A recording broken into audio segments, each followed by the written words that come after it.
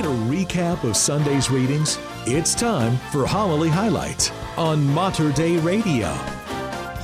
And today's homily highlight from the wonderful Father Tim Mockaitis, pastor at Queen of Peace Catholic Church in Salem. However, the last couple Sundays, and this Sunday in particular too, these parables sort of present to us a different view of God.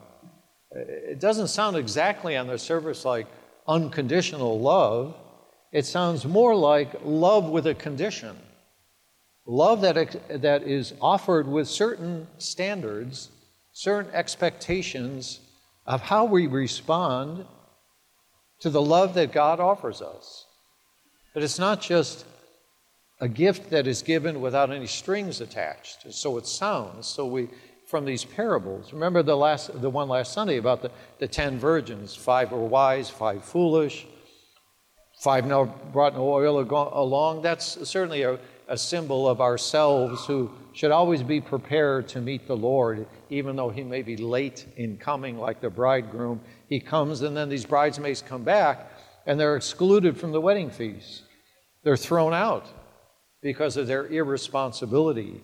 They are not allowed into the kingdom because they've done nothing with what they were given. Yes, I accept you as you are, but the grace that God offers to us, and everything is grace. The grace that God offers to us is a grace that is given waiting for a greater response. And so today, in the parable today, we hear these talents that were given to the 3 servants.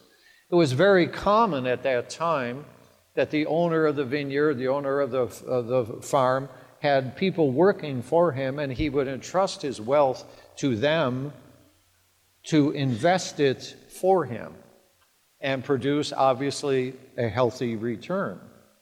That was a very customary thing to do.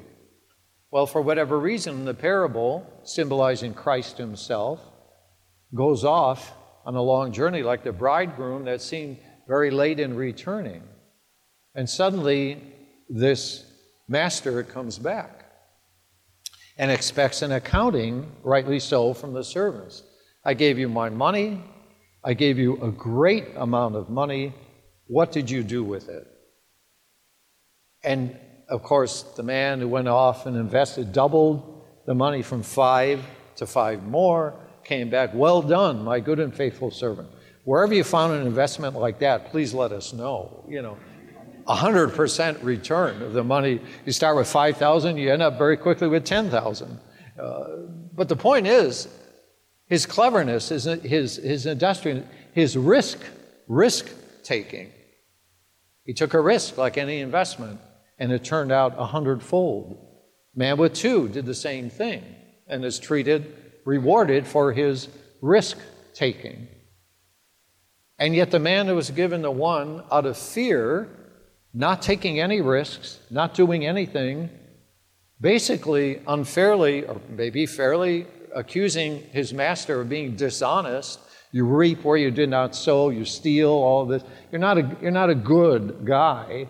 He almost insults him in the parable, but nonetheless, that's my money I gave you. I wanted you to do something with it, and you did nothing. You buried it in the ground. You gave me nothing in return.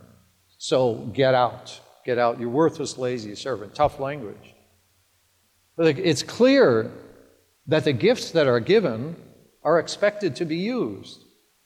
And sometimes that it means walking through the fear or hesitation that we might have and taking a risk and hoping the risk is wise, like the wise virgins, is a wise risk and produces very good fruit. Next Sunday, now that doesn't sound like exactly, of course, unconditional love. Next Sunday, of course, is the parable of the sheep and the goats. I was hungry and you gave me food. I was thirsty and you gave me drink. And then those who did nothing, who looked beyond, who ignored the poor and their needs, were condemned. Condemned. Again, very harsh language. So there is this other side of God that we hear, the God of justice, The God of, yes, eternal love and unconditional love, but also the God of justice.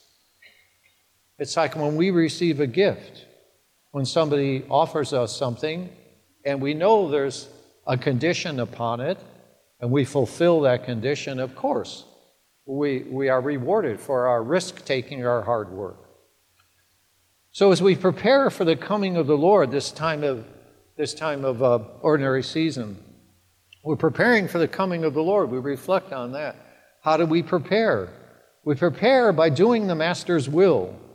We prepare by using the gifts and the talents that we have been given and to invest them, to use them, to double them, to use them not for ourselves, but to use them for the glory of God and the good of others, after the example of Christ himself.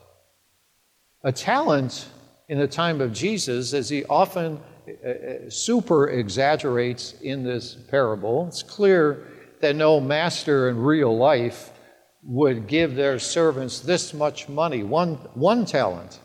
One talent was worth about 15 years of wages. Imagine you receive multiply your yearly salary by 15. I think that's enough money to live on for a while. But multiplied by, 5 talents, each talent being 15, it's like 100 years of wages. So this exorbitant amount of money is symbolized not by reality so much, but rather by the reality of what God offers us. That God offers us so much. God is constantly with us, constantly calling us to discipleship, and he's giving us tools to work with. And those tools can be anything that we may call a talent. It might be some natural ability that could be used for the glory of God, can be used in the service of others. Maybe you have, for example, a particular gift for administration, and you can use that gift for administration for the good of others. Or maybe you have a wonderful ability to interact with people in a very understanding, compassionate way. Use that talent, multiplied by giving of yourself often in service to each other. Maybe it's a musical talent, whatever it may be. For many of us, it might just be getting up in the morning and breathing and having the gift of life that God has given us. Next week's gospel emphasizes for us that there will be an accounting at the end of our lives, that when Christ returns, he will ask, did you serve me? How well did you use your talents? How well did you use what I gave you? And that we will be judged according to our faithfulness as servants. Pope St. John the 23rd was elected Pope back in 1958 to 1963, just 5 years. He was 76 years old when he was elected by the cardinals at the time, and they thought, this old guy isn't going to do much. He's not going to upset the apple cart. He'll sort of be caretaker for a few years until we can reassess who will be his successor. Pope John the 23rd probably changed the course of Catholicism for all time in his short time, did many other things, but in that short period of time, he initiated the Second Vatican Council. He called the church to reform, to self-examination, and profoundly began to turn the church in a new direction. What a risk! And he was criticized by cardinals, by many in the church, are still criticizing the Second Vatican Council for the damage it supposedly did. And yet he forever turned the church into a new light, not obliterating the ancient whatsoever, but rather enhancing the good. He said, we are not caretakers of a museum. We are called to flourish a garden of life. In other words, our church is not just a static museum piece. It is meant to develop and to grow and to flourish over time through the giftedness of others. God calls all of us in this mission that doesn't stop in one period of time, but continues every day of our life. No matter how 1 talent or 5 talents. It doesn't really matter. We're all called to the same journey. That's how we get ready for the coming of the Lord, so that when He finds us, we're busy about those things that He has asked us to do. We are good servants. We're clever. We're taking risks. We're industrious. Well done, my good and faithful servant. Welcome into the joy of the kingdom. Don't we all want to hear those words when we are judged? We don't want to hear the words, get out of here. I don't even know you. Go away, you worthless, lazy servant. I don't know that God would say that exactly, but nonetheless, there's a harshness there. There's a call to responsibility, a call to giftedness that is given. So let's pray, indeed, recommit ourselves to this mission of the church as disciples who respond, act wisely, even taking risks if needed, trusting in the Lord's guidance ultimately in this. And that is today's homily highlight from Father Tim Mockaitis, pastor at Queen of Peace Catholic Church down in Salem.